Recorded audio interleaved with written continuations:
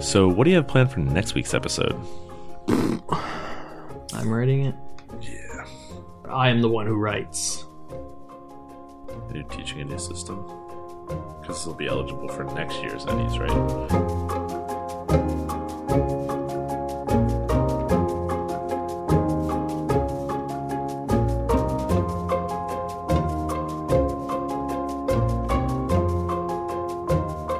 Live for the Mundangerous Psych Ward in New York City, I'm your host Shane. And I'm your host Ishan. And welcome to episode 142 of Total Party Thrill, a podcast for game masters and players where we discuss our campaigns in order to inspire yours. In this episode, we're losing our minds as we talk about insanity.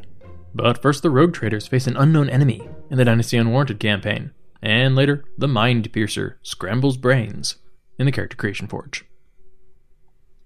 So, I believe that the first setting book for the Genesis system is now shipping. Realms of Terranolf. What is Realms of Terranolf? It is the campaign setting derived from the Rune Wars board game / war game, I guess? It sounds like a mobile game. It does, kind of, yeah. Do you collect gems? Yes, only in threes. Yeah, it's a pattern Same color, matching. right? Yeah. And not diagonally. Right, no. Is it like Pirates of Darkwater, where you're collecting the oh God, I don't what remember are they the called? plot of that. Yeah, the Jewels of Rune. No, I can go ahead. It's and Octopond. It's the name of the country. Okay, man. Pirates of Darkwater was a difficult show to get into for a kid with a short attention span. Look, okay, I was really into it, and then they never ended it, right? It was like one of the first things I watched that was like serialized, and you were like, oh yeah, they've got like 4 gems. This is awesome, and they're going to get all like 13 of them, and then the show wasn't on the air anymore. And then you didn't buy enough action figures, so right, that's exactly congratulations. I bought no action figures. Anyway, so I don't know a lot about the Rune War setting, but I am twofold interested in the Realms of Terranolf book. One, because Rune Wars is a big property that I know nothing about, so it's a total blind spot. And second, because it's our first glimpse into what Genesis will look like as a complete system, right? Like we talked about when we reviewed it, that the core rulebook is very much setting up a toolkit for the GM and players to sort of build the setting and the rules that they need. Right, and it's good. It's a good start point, but it kind of requires some heavy lifting. But this, I expect, will have done that heavy lifting and applied it to a given setting. So not only is it more stuff to draw from, but it's also sort of a blueprint for what the line of Genesis should look like. Yeah, the online Genesis community is rife with fan-made homebrew settings, which is exactly what it's designed to facilitate. Yeah, and it's about to have a homebrewed birthright war campaign setting because we're about to redo that because we hate drawing those cards. Yeah, so we didn't mention that in the birthright review, but God, that combat system sucks. It's super random. Super duper random. Ugh. Anyway, yeah. Anyway, so I'm really excited to, have a full, multi-100 page setting book out there with all of the information about races and equipment that other homebrewers will then be able to cannibalize in creating their own settings. Yeah, and I also like that it's truly a fantasy setting. So it will be distinct from the Star Wars line, right? Like a lot of the inspiration, obviously, for Genesis came from what had been built for the Star Wars narrative dice system. Now we'll be looking at it from a fantasy perspective, which is pretty sweet. So we plan to get our hands on it and give you I guess we're not really doing a review. We're probably just doing a campaign setting episode, actually. Yeah. Good. So, stay on the lookout for that. We'll announce it. So, speaking of a game system from Fantasy Flight. How about Shane? Speaking of announcements. Yeah, leave it in. Shane, where are we in the Dynasty Unwarranted campaign? So the Dynasty Unwarranted campaign is our prologue. God damn it. Our prolapse. So the Dynasty Unwarranted campaign is our Warhammer 40k Rogue Trader game played using Dark Heresy 2nd Edition rules by Fantasy Flight Games. And on the Dead World Malajact, the Rogue Traders and their two best companies of armsmen have located the Verza House, an ancient obsidian fortress once occupied by the fallen Dark Angel, Lord Cypher. We also located some Lasfire inside our faces. Yeah, so... because we're getting attacked. And you also located a mysterious stranger halfway across the valley. Man, just so many discoveries. None of it is loot. Right. All of it is death. So first came Major Barrow, who is one of rival rogue trader Duhan Roth's armsmen, sent to broker an alliance between the two of you to try and get out from under the thumb of the Dark Angel and Inquisitor who are holding you here on Malajact. Yeah, his thumb is giant. Hers is very small and petite, but surprisingly strong. Yeah. And after kind of, interrogating him, debriefing him, sort of understanding where he's coming from, you hear the aforementioned Lasfire coming from the upper casements of the fortress, the sort of the highest levels. But don't worry, we are prepared. Trank takes some armsmen from the lower levels and rushes to the casements to reinforce them, and finds most people dead. And the survivors are heavily wounded and shell-shocked. So all that's left to do is gather the remaining men who are alive and get a situation report. Yeah, so your armsmen report that these enemies came upon them from nowhere. They were in amongst them, even between the casements, before any alert was even raised. Which doesn't make any sense because we are on the top of a fortress. Right. We are at the top and that overlooks a valley. And they're in casements staring out the window at the points of entry. So how is this happening? Then as soon as the armsmen got sort of mustered and reinforced and were able to mount any type of real, resistance, the enemies disappeared. Disappeared. Retreated, regrouped, and were gone. Because, so the armsmen very nearly gave as good as they got. They did hit some enemies. They saw them fall, but then there are no bodies amongst the dead. There are no bodies on the ground. At least, no enemy bodies. No enemy bodies. There's plenty of bodies. There's a lot of carnage.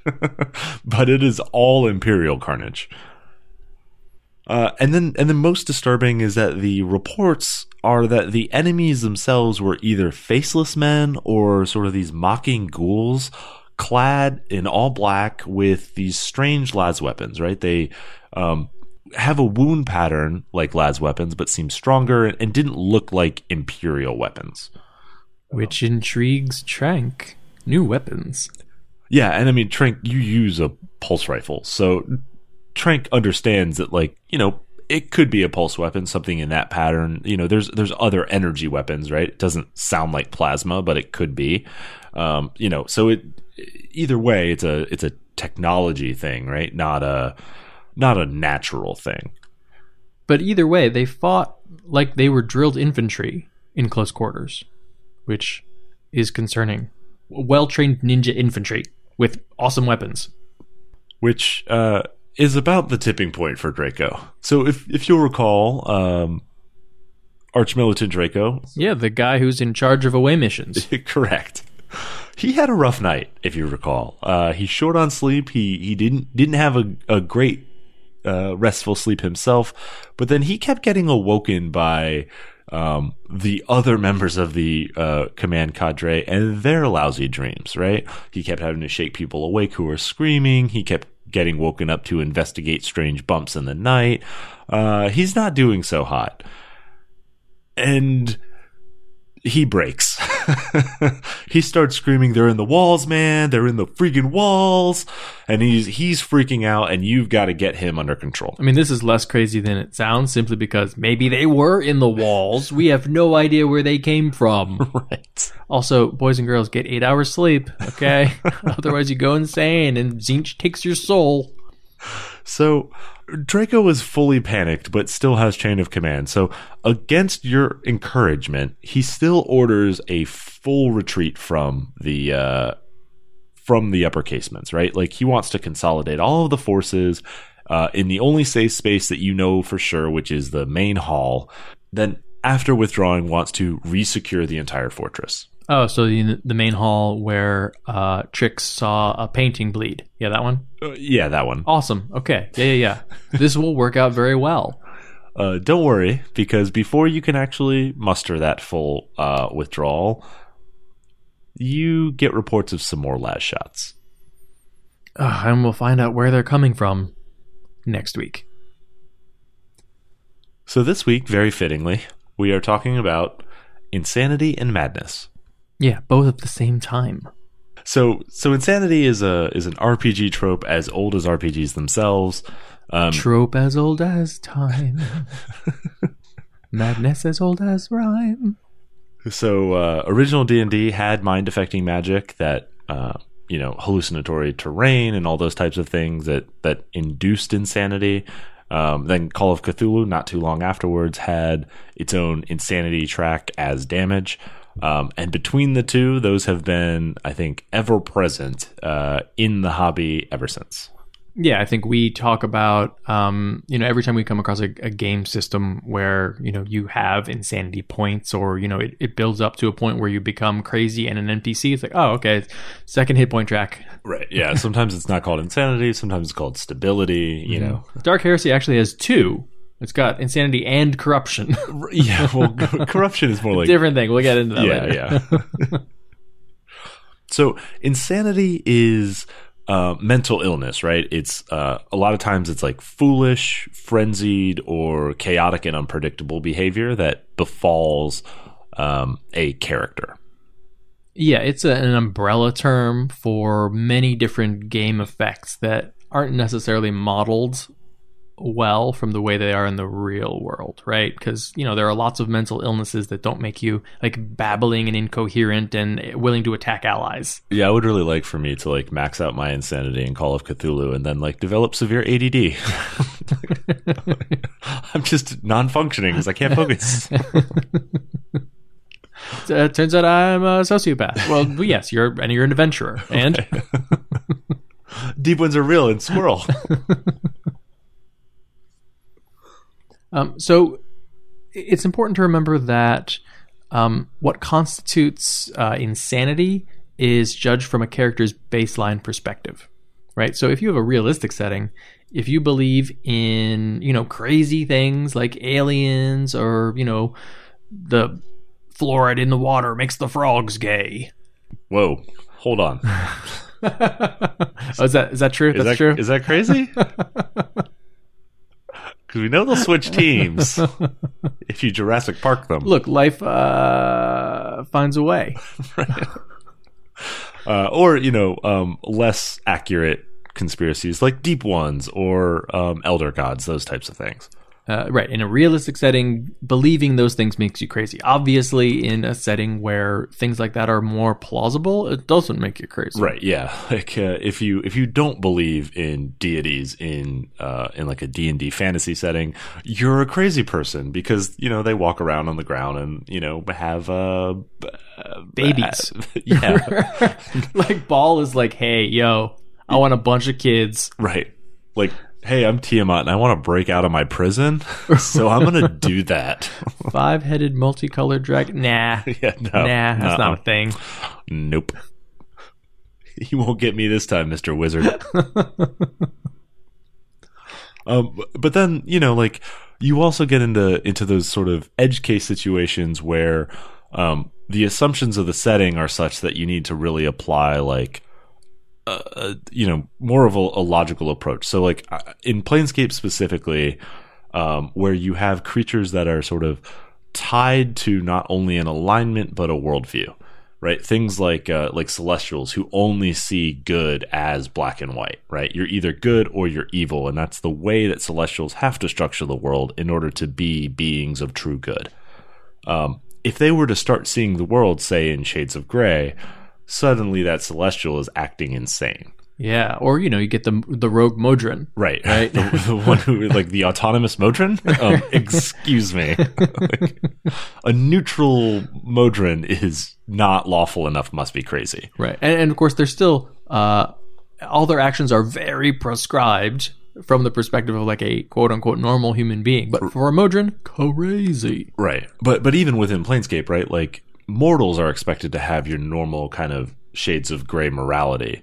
So it totally depends on who the character is themselves as to what insane behavior is, because a mortal who starts to adopt that sort of black and white morality in Planescape would be considered insane, or, you know, is possibly ascending to celestiality or something. In celestiality, that's my fetish. Yes. We can't record on the same day we do Vampire. I know. I see the world in black and white, but in sexy black and white. Did you see how dark my black is? It's because it's sexier. I believe that the world is a vampire, which of course is completely true. Right. Billy wouldn't lie to me. You're insane if you don't trust Billy Corgan. Trust your friend Billy Corgan, Derek. Look, here's a conspiracy I believe. Smashing Pumpkins sang the song 1979. Interview with a Vampire, published 1979. Think about it. I mean, wake up, sheeple. You know it's turning the sheeple gay too. Of course. That's the homosexual agenda. All right, so insanity. I think there are two forms of insanity that manifest in RPGs. So, and going back to the very beginning, right? D&D versus Call of Cthulhu, you've got your sort of temporary insanity and your more permanent insanity.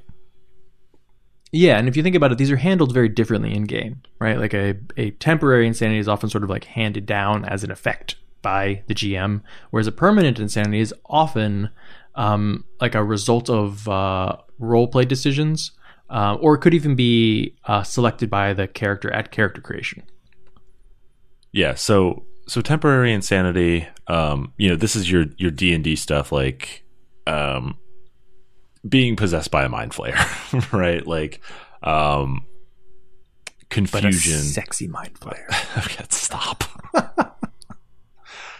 This is the sort of thing where you're just like induced to do something out of the ordinary or out of your control. Usually this is like harming your allies, aiding your enemies, walking into a trap or ignoring your own safety, those types of behaviors. Yeah, you get a lot of these in monster stat blocks, right? The dominate monster spells, an Umber Hulk's confusion gaze, Banshee's wail, all that kind of stuff. Ideally temporary, assuming you don't die.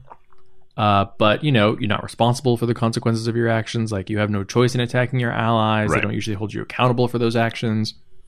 And what that means in the game is typically that you become part of a puzzle for the other characters to solve, right? It's not informing the other characters about your character, other than that you have weak wisdom saves, right? But what it is doing is saying, as my allies and friends, you need to figure out what's causing this effect, how to snap me out of it, and then, if you're in our group, how do I weaponize this? Like, how can I get a hold of that confusion ray? Because I could do some damage with that. Yeah, what if I gentle repose its head once it's dead? Does that work? I can connect it to a battery. What if I know exactly which beholder stock? I'm gonna make a wand out of it. I like how it can also turn into a puzzle for the character who's affected, right? Because you are, maybe getting directions from an enemy about how you need to act. Or, you are confused and you are surrounded by an illusion, or your reality has changed, or whatever, right? The thing that is causing you to act out of character. It's kind of fun as a player to think, okay, how do I fulfill the letter of what is required of me, but not necessarily the spirit. Yeah, it's like the player's chance to interpret the wish spell. Right. And it's almost like it's the character's like internal like psyche underneath the effect trying to wriggle out of it. Right. And those are fun to play, but they're more like an effect. They're like a sleep spell, or like, being set on fire. They're temporary. They last 1 or 2 rounds, maybe. Yeah. There's not a ton to do with necessarily how to roleplay it, at least not long term. Yeah, it's like a bless spell, right? Like, it makes you it makes you behave in a certain way better. But it doesn't necessarily tell you anything about the character who's doing it, right? Right. If the bard is like, singing a song of valor and like everyone is boosted because of it, that's not you. Right. But if it's permanent, now it's a character trait. Right. And so as we alluded to, right, this could be a form of damage, right, that has mechanical effects within your system. So that's how like Call of Cthulhu and the Warhammer games and like even Night's Black Agents, like that's how they treat insanity. But I would argue that there's also just role-playing consequences that can turn a player, either turn a character insane or make them seem insane to other characters because of how they're acting.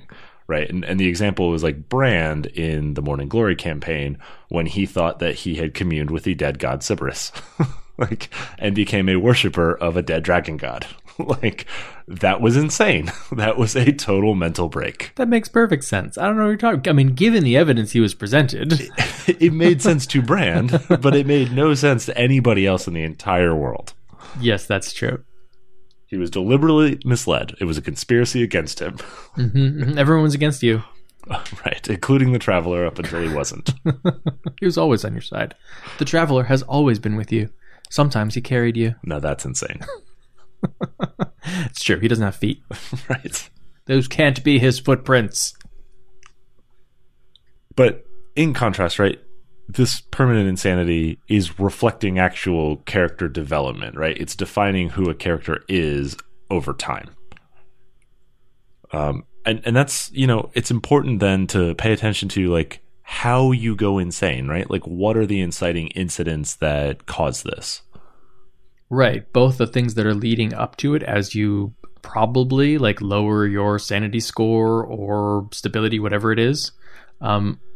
And the sort of straw that broke the camel's back, right? Both of those probably manifest in some way in how your insanity plays out afterward.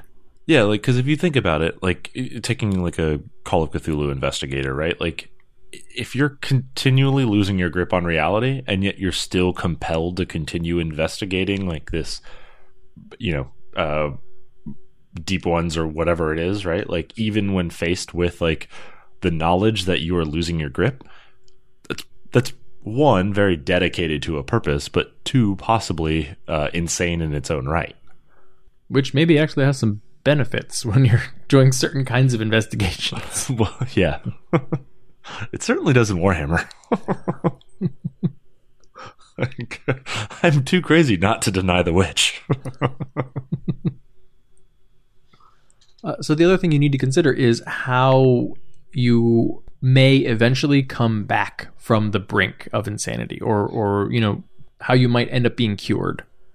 Like Eclipse Phase deals with plenty of mental illnesses, but you have a little artificial intelligence that can give you constant psychotherapy, which can eventually cure those mental illnesses. Yeah, Night's Black Agents actually has a few different sort of places that you retreat to in order to like regain your stability, right? So they have like your solace, like I can't remember what all the terms are, but it's like the place that you go to feel safe, like the person you go to feel safe, and then like the routine or whatever that you kind of like embrace in order to like kind of just regain your focus and come to grips with the fact that vampires are infiltrating all of governments across the world, and you've got a rather uphill battle. And of course, if you're playing something like Call of Cthulhu, you don't come back. Yeah, there ain't none.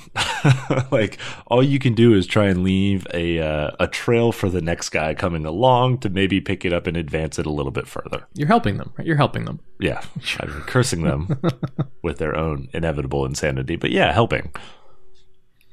All right, so if you are playing in a game where insanity or madness is playing a big role, either you've got actual rules. I think 5th edition has optional rules in the Dungeon Master's Guide. Mm-hmm. A lot of games have them just written straight into the normal game, so you'll be using those. But beyond those, how do you go about role-playing someone who is having a break with reality? So I think there's two general ways, and it's all focused on who's actually leading the insanity effect, right? So the GM can do it, or the player can do it. Oh, so the GM just says, you believe this, and then you do this. Yeah, I mean, and like that might be the way that you do it for a temporary thing, right? Is like, I just take your action, right? Because you have failed this and are suffering from insanity, like you move one step closer to the tome. I drink your action. Right, exactly. Not my favorite way to do it because it strips the player of agency, right? But it is a way that you can, if absolutely necessary, that you can advance the plot towards that insanity the way you need. There's a certain kind of player who leans a little too heavily into insanity and madness that I would definitely take away their agency for a temporary like bout. I'm temporarily insane. Cool, I harvest my colleagues' organs. Great, campaign over. Step 1, get naked. No, you're dominated. You put in a parka. Now. For 1d4 rounds, you don a parka. So I think the easier and better way to do that is to just modify the player's actions. If they do have full agency and they're not being really like instructed by an outside force, right? If they're in control but insane, take the intent of their action, but then modify the outcome of it, right? So I want to, rush into the fight and like protect my friend. Like perhaps you don't have full awareness of who your friends are, right? Or you can't quite identify who they are in the scuffle, right? So maybe it becomes a little more random than you would have expected. Sort of adding complications to the actions that players are already choosing. Yeah, this is more of a yes, but. Exactly. You totally do that. Sort of. Kind of. You totally attempt that. Or you can also let the player make their own decisions, and then sometimes you just interject additional actions. Right. Or say like, okay, your player has to do this. How do you do that? Mm-hmm. Right? Or I guess your character has to do this. Your player has to get me pizza. How do you do that? Look, Dragnoth the Ranger, your player must get me pizza. Exactly. For truly you are insane. You are compelled. So I think the harder way to do this, and the way that I have was challenged to do it in the Dynasty and Warren's campaign, is to feed the player false information, right?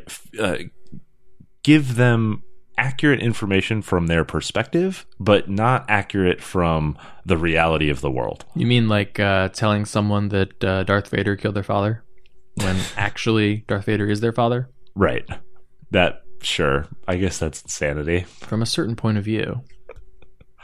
But the idea here is that you are letting the player act fully normally and not taking away their agency. You're just influencing the information that they have to base their decisions on. Mm-hmm. And while this is the hardest way to do this in game, it is, I think, the most interesting and potentially most fulfilling, because from the perspective of the character that is insane, they are acting completely rationally. Right. People always act completely rationally based on the information they have at hand and the their particular mental outlook. Right.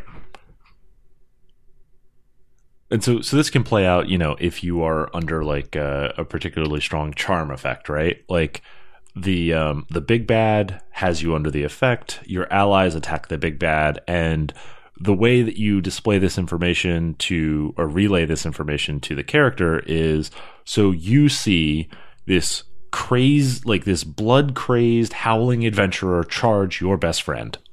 What do you do? It's coming right for us. Right. What is it holding in its hand? Oh, a big sword. I mean, yeah, it's an orc. Of course it's holding a sword. Right. It's kind of got a weird shape, though.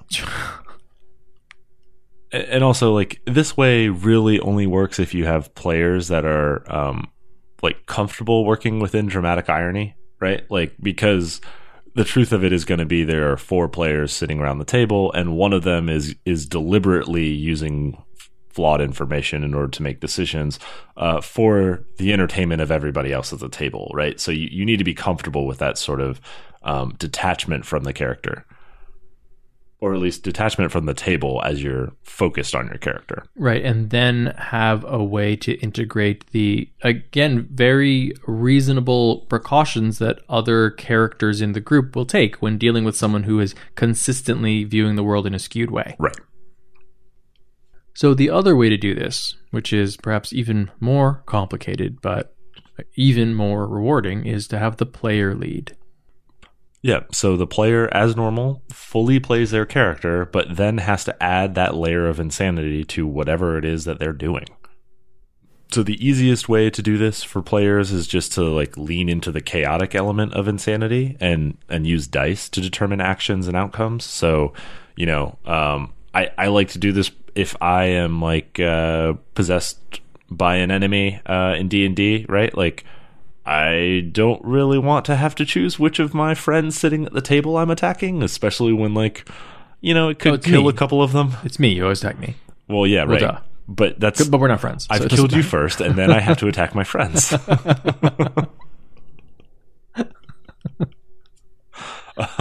So it is helpful if you can just say the dice is going to determine who my battle maddened character attacks next, right?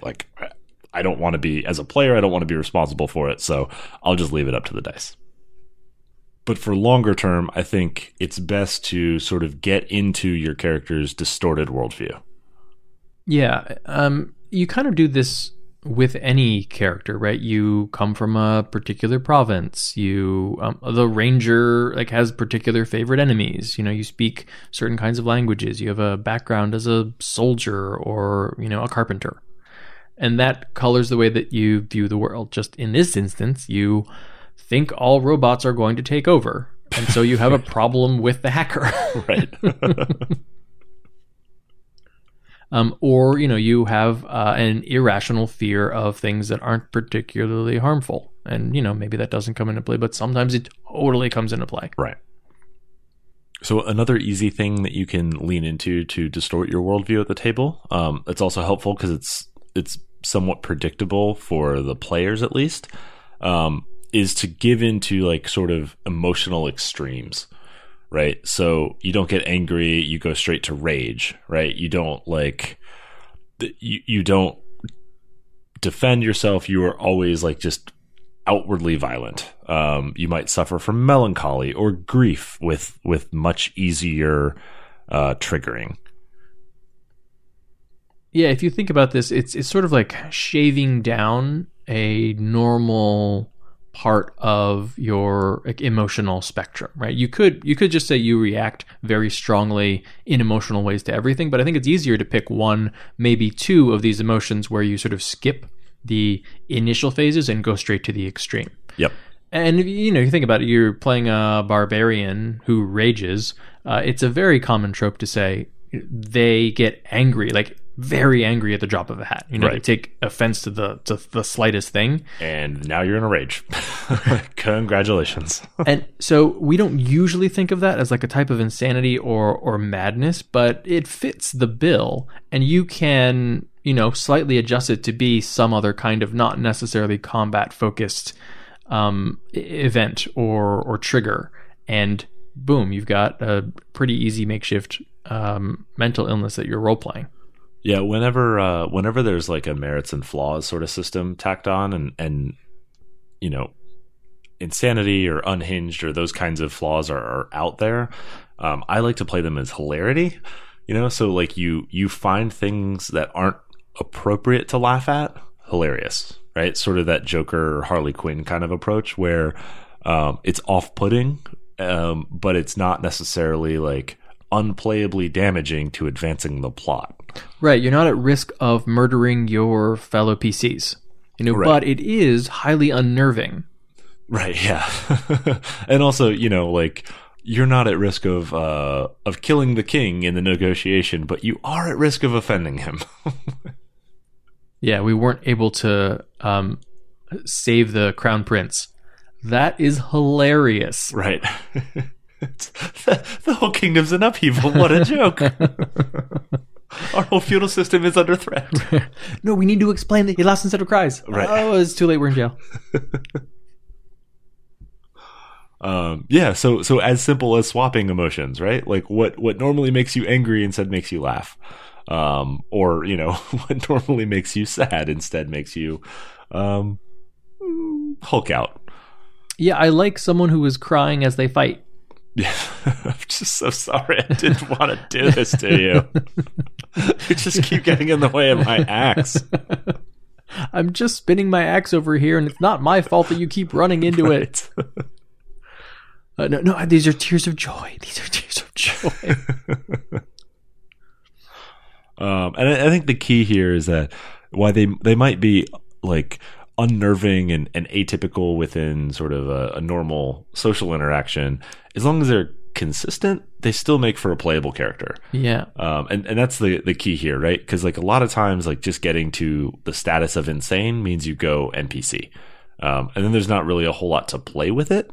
But if you can introduce role-playing insanity earlier, then you still get a full character arc as that sort of descent into madness occurs. Right. And if you can figure out ways to be what we might call from a game perspective partially mad or partially insane, right? You're not unplayable. You're just off in a way that can have interesting role-playing repercussions. I mean, you can also just blunt an emotion, right? Like pick an emotion and your character doesn't really express or maybe even feel that particular emotion. Maybe all the others are pretty normal.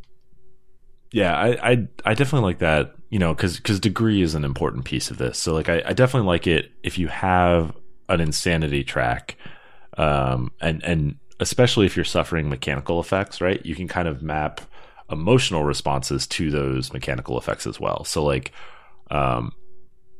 in like a D&D kind of damage track, you might have a penalty to certain saves as you increase your insanity. Well, what does that mean? That like your wisdom save is a little bit lower now, right? Or your intelligence save is a little bit lower now. Like now that means you don't read people as well. How does that manifest in your emotional state outwardly? Yeah, I also like the inversions that you get sometimes in some systems, like in 40K, if you're playing a sororitas, right, who are canonically all like pretty insane. They're insanely in love with the emperor, right? Which is where like all of their abilities come from, right? Like they can't be corrupted by chaos because they are so insanely like devoted. Pure. Yes, exactly.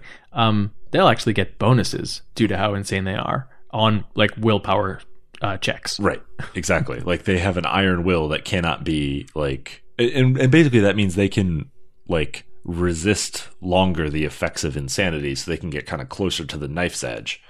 But they do eventually succumb. But yeah, they have unshakable faith, which is so unshakable, it's a version of insanity. Right. So if you're looking to incorporate madness and insanity effects into your games, start with just looking at the rules, because so many games have them, especially ones that are like merits and flaws, have them listed typically as flaws. Yeah, and they tend to be broken up for more than just insane, right? They're like insane in parts.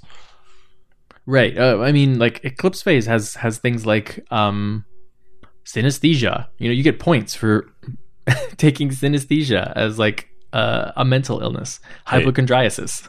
Hey, can you please define those in layman's terms? It mixes up senses. You can taste numbers. Oh, sweet. For example, smell colors. So, like, an acid trip is your flaw? Oh, yeah, basically. Quinn. I was an idiot for taking drug addiction. Yes, you totally were. Quinn, for example, has synesthesia and hypochondriasis, which I think gets me 20 points in a build. Wait, is hypochondriasis, is that like just hypochondria? Yeah, he believes he believes he's suffering from cancer. Okay. Which canonically does not exist in the setting anymore because it's so far future. Right. Okay, great. That's going to be like the opposite of how cancer works, right? I think so, yes. That's correlated to technology, not the other way around. Well, we cured it. We cured like normal cancer in the setting. Okay. He's like, yeah, but I do have lung cancer. Yeah, we cured it in this setting too. Right. Also, he doesn't have lungs, right? He's a robot. It's got a lot going on. Right. My uplifted ape is just addicted to murder. Which is literally a thing you can be addicted to in Eclipse Phase. Yeah, because murder is a drug, which makes you like literally incredibly murderous. So we've actually drawn on a couple examples that we used in our own game. So in the Morning Glory campaign, I believe there was also an encounter with a banshee where somebody suffered from the banshee wail and kind of became sort of possessed temporarily anyway. And we had to deal with that. We also had Brand's total break from reality for a solid 3 or 4 levels in the mid game. And of course, we were dealing with Lou the entire game, who was our crazy warlock who believed that she was the reincarnation of a powerful entity from the Far Realm, which, spoilers, turns out she was. Yeah, that wasn't insane. No. Although for the entirety of the campaign until the last session, it was playing out as if she was insane because she was doing some crazy things. Right. She printed pamphlets. And pamphlets are always crazy. She printed pamphlets to recruit for a cult named for herself, the Cult of Lou. And I think the way that Susie played this out worked really well because it wasn't disruptive to the party because she was a helpful crazy. Right. Right. And all she really did was say, okay, I have a point of view. I have a perspective that this character fully believes in. Mm-hmm. And it is different from what probably any other character that we meet in Eberron is going to feel, but I'm going to stick by it because, of course, it makes perfect sense to this character. And so it just sort of became a theme, really. There weren't a ton of mechanical effects. It was, if she picks a magic item, she picks one along with the theme of, I am the reincarnation of, a powerful entity from the Far Realm. I like tentacles and stuff. And give me some chitin. Yeah, I like tentacles and telepathy. Right. There's a Dalkier who wants to essentially eat my soul. That sounds like a good idea. We should go find them and talk to them. Right? Oh, wait, we have to kill them? All right, that's fine. We have to kill them. Yeah, well, I gave you a chance. I thought you could be good, but you're not. So I will die. As the reincarnation of a powerful entity from the Far Realm, I have to murder you now. Right. Or die trying. Taste my ice storm. Oh my god, yes. She, instead of casting Ice Storm, she cast Ice Storm. I want you to know that I totally missed this in metagaming her one shot, but she totally used Ice Storm on us again. And I was just like, I was so prepped for Dex saves. Stupid con save. It's very hard to play a mounted combatant in 5th edition if you don't get targeted by Dex saves much. Because you don't really get much of a bonus to con. I mean, the eyes always hit. You just need to take it. Yeah, exactly. The eyes have it. The eyes have it. Yeah. The eyes carry. Yeah, and then we're in the middle of an insanity arc, really. Kind of the way that the Verza House plays with your perception and also kind of is literally driving you guys mad. But mechanically behind the scenes, as you guys had the visions of the first night, it was Draco passed his willpower, so he didn't suffer from the visions, but the other two did. So, that determined how crazy these things got. And then I totally gave them a crazy perspective of what was going on. Yeah. And I think one thing that worked well in sort of involving everybody in the crazy visions that some people were having. Episodes, shall we call them? Yes. Is that it wasn't secret, right? There was no passing of notes oh, you see this and you see this, because we were all getting different information, right? But above the table, it was just being said out loud, which meant that even if you passed your willpower check, you were, as a player, you were still getting the information of what kind of crazy things are going on. And in a setting like 40K, you don't actually know if you were the crazy one who's not seeing these weird things, or if it's the warp or something else that's inflicting it upon you. Exactly. Now that's a little more difficult in a very realistic setting, but I think having it be above the table still helps everyone be involved in even just one player's psychosis. Yeah, I think that's an important distinction from like other forms of fiction where, where the question of the reliable narrator is like more compelling when you're not sure if it is like the psychosis or the insanity speaking, or if it's the reality of the world around them. Like an American Psycho kind of thing, right? Where that question is sort of the fundamental like interest of the novel. But at a table where the audience has to be in on the narration because it's not really feasible to like shut 4 players off to the side to narrate to one, then the dramatic irony becomes important, right? And so like you want to handle it in a way that includes the audience, right, in what's going on rather than sort of excluding them. Yeah, and it's fun even if you're not the character who's dealing with the madness, to sort of sit there and go, oh boy, here comes an episode. Yeah, like you're puzzling it out, right? Mm-hmm. Like, because it becomes sort of, as the sane one, it becomes your problem to fix. Whether or not that character is on board with that fix is sort of up to them. Lou. All right, and I think it does bear mentioning before we wrap up this episode that in real life, actual mental illnesses can be very debilitating. They can be sensitive subjects.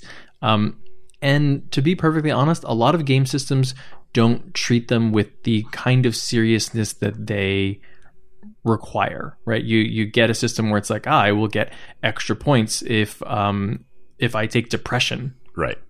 Which is like, okay. And now what am I going to do as a player in like acting out this depression? Well, it'll just happen off screen. Yeah. But it's also like, how can I be respectful of the other people at the table who might have these like real problems, right? Right. Like, or know people who do. Yeah. Like you don't want to make a mockery of depression as a character flaw when somebody at the table might actually have trouble getting out of bed that day.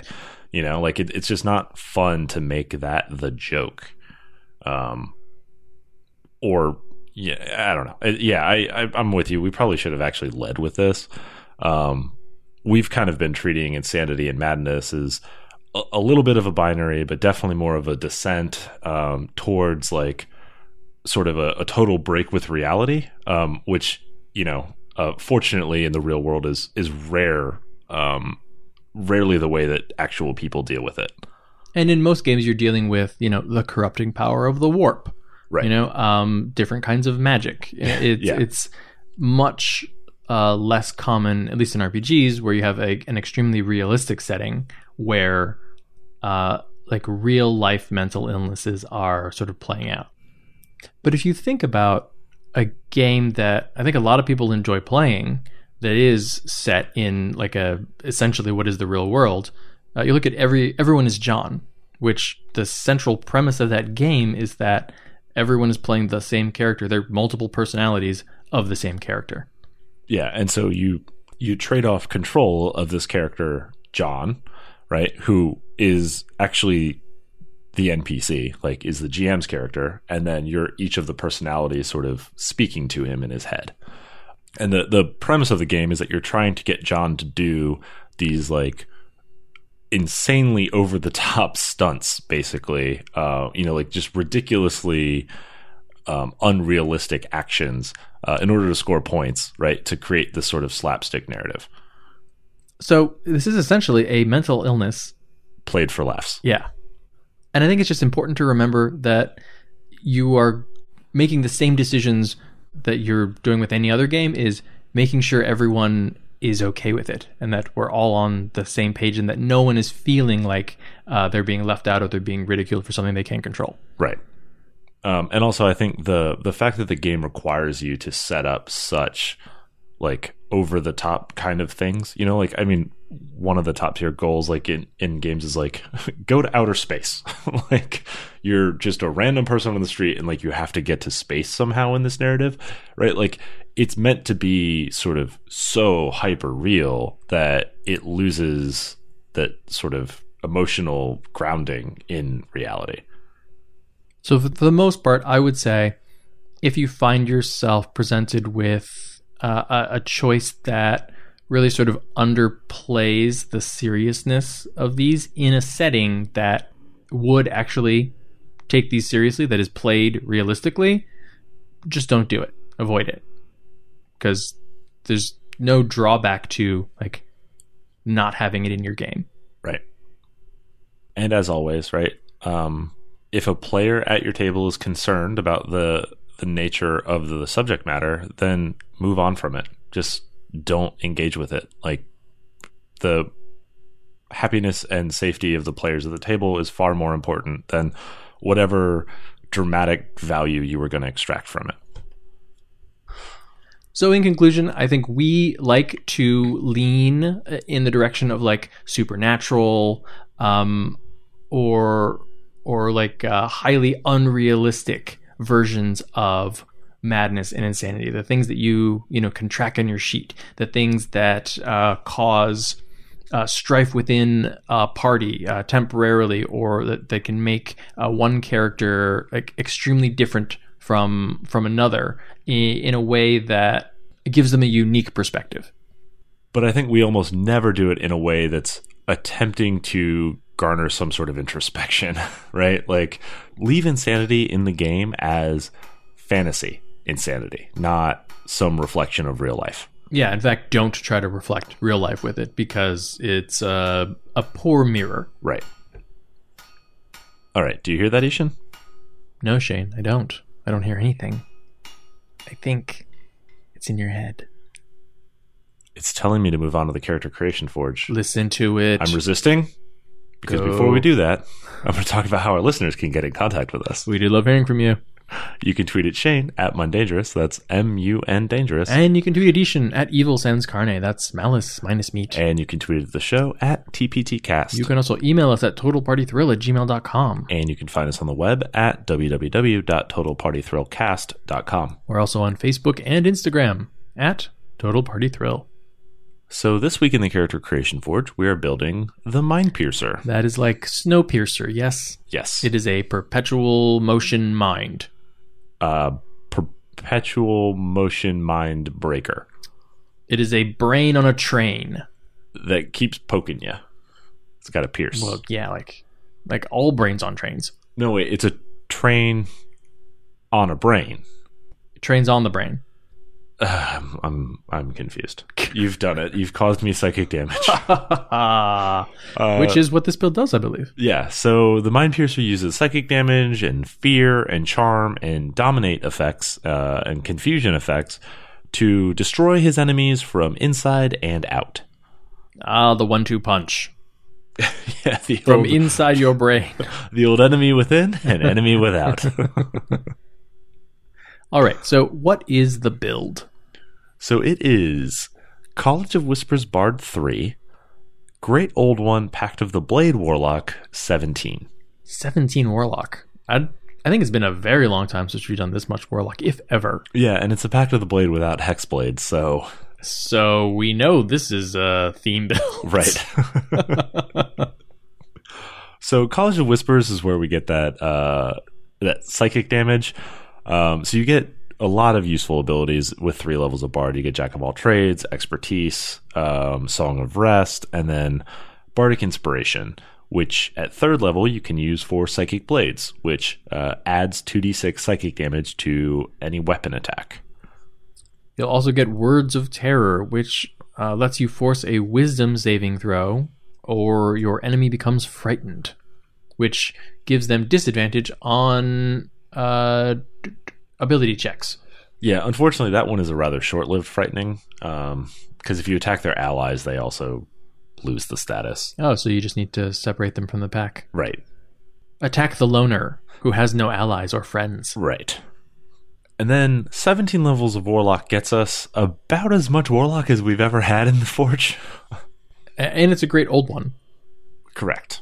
So you're going to get Awakened Mind, which lets you speak into other people's brains, which is creepy right off the bat. Then you get your patron spells, which are going to include Dissonant Whispers, Tasha's Hideous Laughters, Dominate Beast, and Dominate Person. So you'll have a lot of mind-influencing effects there.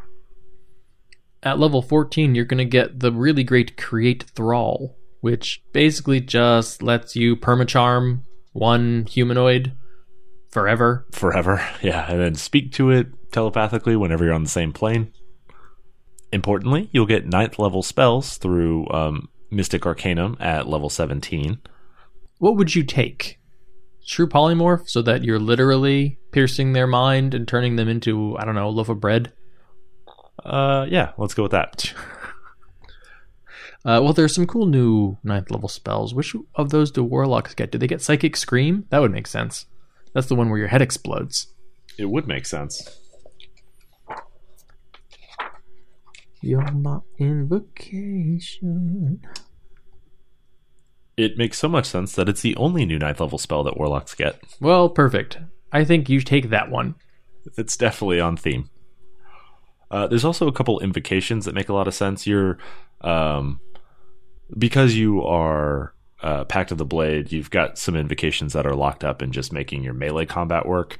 But you do have enough room for Dreadful Word, which lets you use Confusion once per long rest, and Bewitching Whispers, which lets you use Compulsion once per long rest. Hear me out.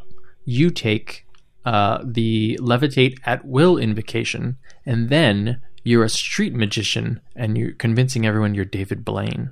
That is truly crazy. Ooh, wait. And you can take Tomb of Levistus, which encases you in ice. Like David Blaine. Yeah, I mean, I guess anyone who desires to be David Blaine, including David Blaine, would have to be pretty crazy. Wait, Shane. Ask me about my Mindpiercer. All right, Ishan.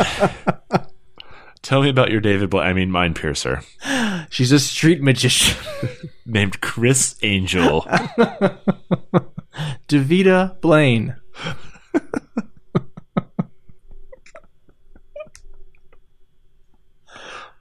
She started as a street magician, right? Hustling, but then realized that really when you confuse people enough, you don't need to then have them pay for your show. You can just take their money, right? And she was found out by a much more powerful wizard and basically given an ultimatum. You're going to straighten yourself out and use your abilities for good-ish, or I'm going to turn you into a loaf of bread. Because okay. I'm a 17th level wizard. Really got Wonder Bread on the brain, huh? Literally. In fact, I bet he did turn her into bread for 9 minutes. I think it's an hour. Right? For 59 minutes. Right. And then back into her. 59 minutes and 9 rounds. Right. And I stopped concentrating. How'd you like that? You didn't like that? You looked delicious. I almost cut off your crust. God. Hey, if you were a hot dog, would you eat yourself? I know I would. I think, actually, if you do try to cut off the crust, that deals 1 hit point of damage to the Wonder Bread and probably pops it. Yeah, you would convert, yeah. Well, you gotta just dominate for another, day until you get your spell back. All right, so yes, she has been set on the... There's more to this character? She's been set on the straight-ish and narrow-ish, and, wants to build her abilities so that she can take out her arch-rival.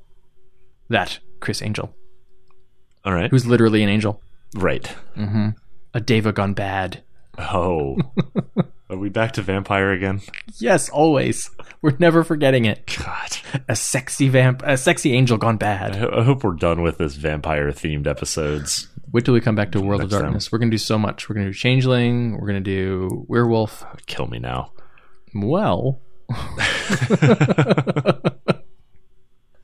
Did you ask me to embrace you?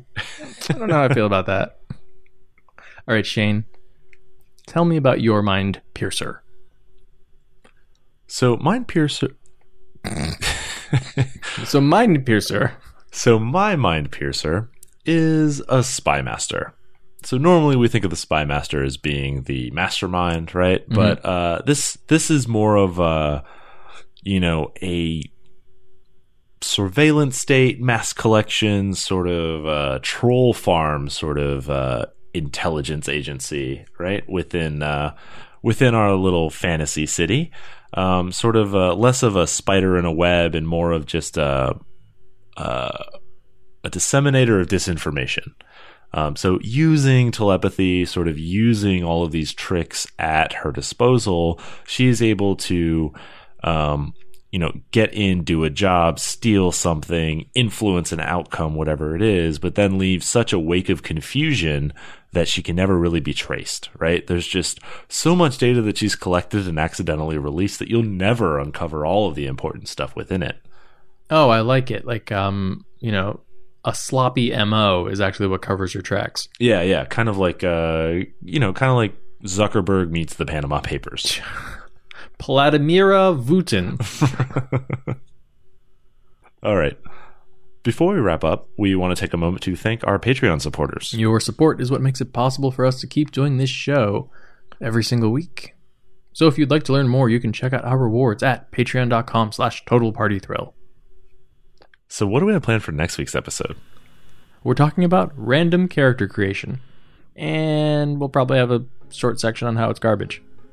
And in the Character Creation Forge, we're building the Promethean. Well, that's it for episode 142 of Total Party Thrill. I hope we lived up to our name, but either way, I'm Shane. And I'm Ishan. Thanks for listening.